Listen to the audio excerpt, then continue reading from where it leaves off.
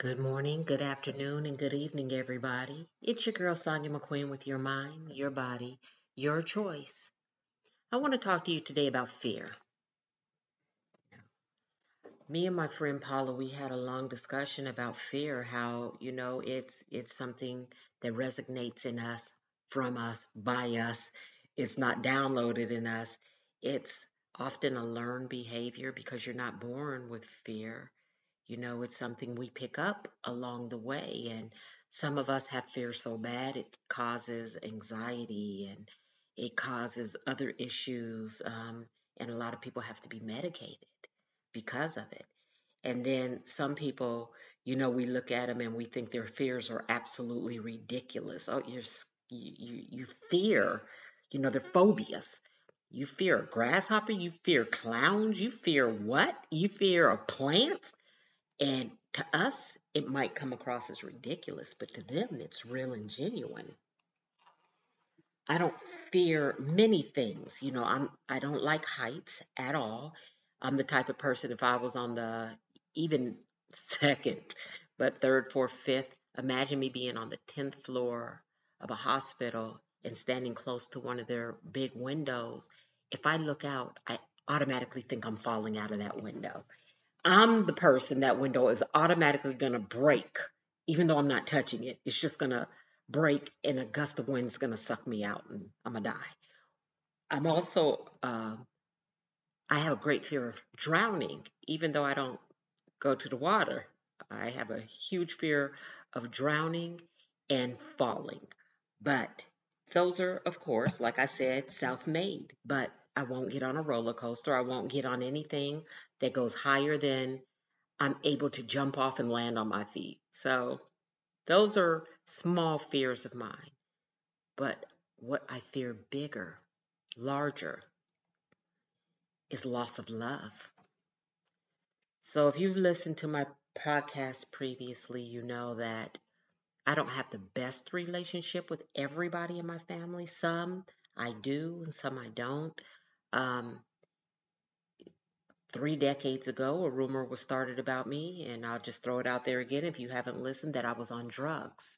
And the rumor was started because I gave up a child for adoption. And I guess the person who started the rumor is like, who would give up their child for adoption if they're not on drugs? So told everybody that I was on drugs, and most of them, of course, believed it. And they alienated me because of it. Even though to this day this person denies it, I absolutely know it's true. And even this person to this day treats me funny. And because of that, and because it has happened almost all my life, I have a fear of loving. Before I met my husband, I would date. And if I got really close with a guy and I felt anything in my spirit that is like, uh-oh, you're going to fall in love, I would get rid of him. If a guy told me, I love you, even worse, I want to marry you, I'm putting on track shoes, I'm lacing them up, and I am running. I'm getting rid of that relationship. Even my friends, my girlfriends, I love you so much, sis. I didn't like it. Now, I'm not going to lie, sometimes I'd be like, I love you too, but that would also be my opportunity to exit that relationship. And I didn't even realize I was like that until about 10 years ago. The fear of being loved by somebody who felt as unloved as I felt is humongous, because most people who felt unloved run and will do anything for love. I didn't do anything for love because I didn't want it. I didn't understand it. I didn't know why people would even give it to me, except my kids. They were the exception to everything. So this morning I woke up at 6:30. I didn't wake up on purpose because we traveled and I was exhausted. So my plan was to sleep till 8, but the sun came up and my body was like, nope, get up. And instantly I started thinking about a family member who every time they tell me they love me, I cringe because I don't think it's true.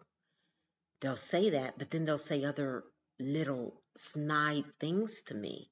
And they've done enough for me to know that's not love. But sometimes people tell you they love you out of fear of you not loving them or you not believing it. I hope that makes sense. So I might say to you, oh yeah, yeah, yeah, I really like that. I like that a lot. But I don't like it. I'm only saying that because I don't want to hurt your feelings and lose you out of my life. And I think that's why this person tells me they love me, even though they should. Even though they should. I've never wronged them. I've never done anything but be immature when I was younger, extremely immature, which caused me great grief, having to give up a child because of my immaturity, you know, living from place to place to place to place to place because of my immaturity. Not because I was on drugs, not because I was imprisoned, not because I was doing things wrong, but living my life. And it's crazy when people notice that about you, but they never correct you. They never have that talk with you. It's just judgment and disdain. And it doesn't have to be like that. Whatever you fear, especially when it comes to communication, I promise you, at least 8 out of 10 times, your fear is bigger than the situation itself. You are forward thinking an outcome before you even give a person a chance for them to give you an outcome. We think, how's this person going to feel about this? And what are they going to say about that? And we can play out an entire scenario in our heads, an entire scenario with an audience of one. We are the person we're talking to. We're A, B, C, D, and E. We're all those people, and we're just playing it out in our heads. And because we know everything, we just let it ride instead of confronting things. What I learned over the last several decades is no matter what, if I confront something, right, wrong, or indifferent, I'm letting it go. I'm letting it go. I told you guys once I tried to speak to a family member who started this rumor about me and did so many other nasty things that I really didn't put together until, one day I sat down and I thought, wow, they did this to me and this, and that is not love.